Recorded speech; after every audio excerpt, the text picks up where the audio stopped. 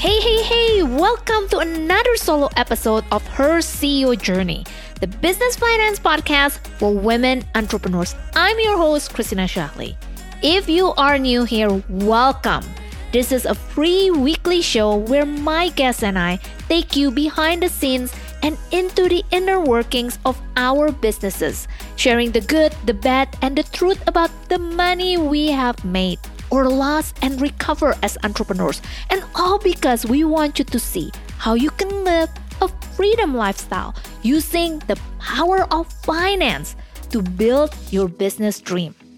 Over the last few weeks, I share my conversation with women entrepreneurs who have been successful in building seven-figure businesses. But here's the thing, I really love the fact that they are not only focusing on the revenue side. They understand the importance of building financial processes strong enough to support their seven-figures empire. They also came to realize as their businesses are growing, they must expand the finance team beyond bookkeeper and tax accountant. They took the leap to partner with a CFO or a strategic financial advisor. But I know you are likely wonder, what are the differences in the role of a bookkeeper, accountant, and CFO? And I'm sure you are not alone because there are many misconceptions about what entrepreneurs really need in their finance team and at what stages do they need a CFO. Each one of my guests in the last 3 episodes had touched a little bit on the differences between these roles. In this solo episode, what I really want to do is dive into more details to help you decide which role is the best investment based on where you are in your business journey. If you haven't listened to my conversation with these incredible seven-figures women entrepreneurs, I invite you right now to head on over to christinashahli.com/her CEO journey. And don't forget to subscribe for future episodes.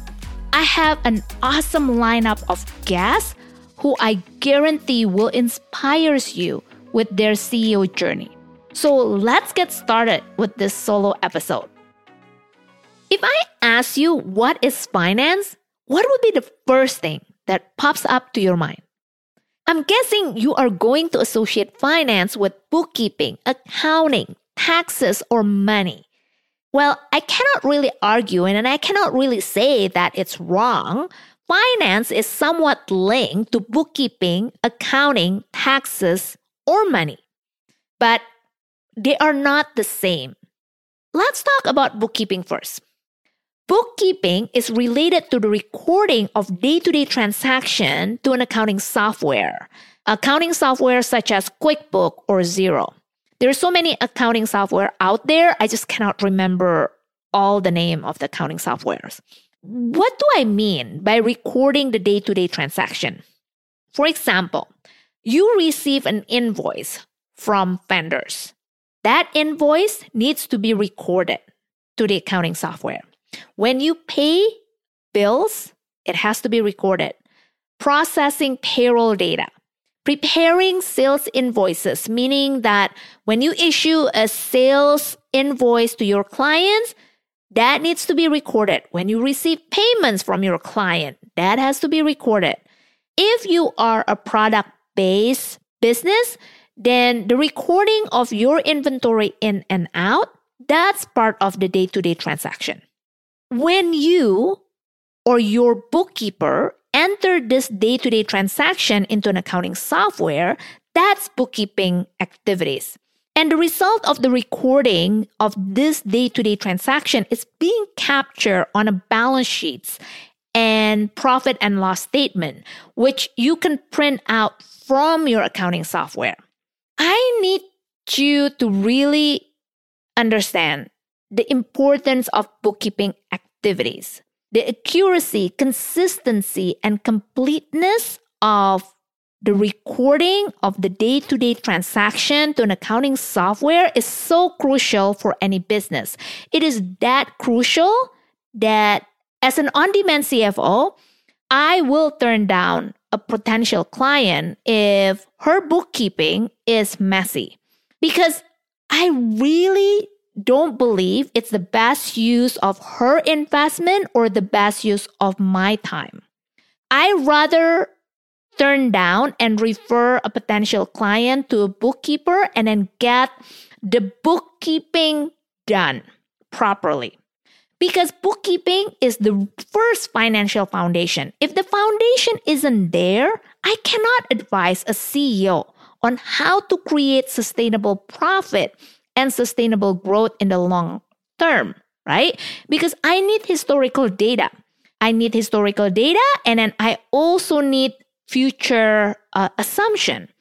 But without the historical data, I cannot be giving the best advice. No matter where you are in your business journey, you must make sure the bookkeeping activities are solid and it's producing accurate, consistent, and complete information for you. Now, let's understand the role of an accountant for entrepreneurs and small businesses. In many cases, when a client mentioned to me, my accountant, quote unquote, she actually meant the person who prepares the federal and state or provincial taxes. But that's a misconception because an accountant is assumed to be doing taxes all the time. In reality, an accountant can be someone who doesn't touch taxes at all. Especially in a big company, in a big corporation, an accountant can be a supervisor of a bookkeeper, right? So an accountant is not always doing taxes. An accountant can be someone who does both bookkeeping and taxes. I don't know how many times I have heard entrepreneurs say, my accountant or my CPA does my taxes and my bookkeeping. Well, yes, your accountant or your CPA can choose to do taxes and bookkeeping because he or she has the technical knowledge. But understand, taxes and bookkeeping are two different functions. Taxes are on the compliance side of a business. It must follow a set of tax rules issued by the Internal Revenue Service, IRS for the US, and Canada Revenue Agency if you live in Canada. Here's the link between bookkeeping and taxes. Your so-called accountant, or the correct term is your tax accountant, can only prepare your tax return and calculate how much is your refund, how much is the amount owing to the government. They can only do that once the bookkeeping side is completed.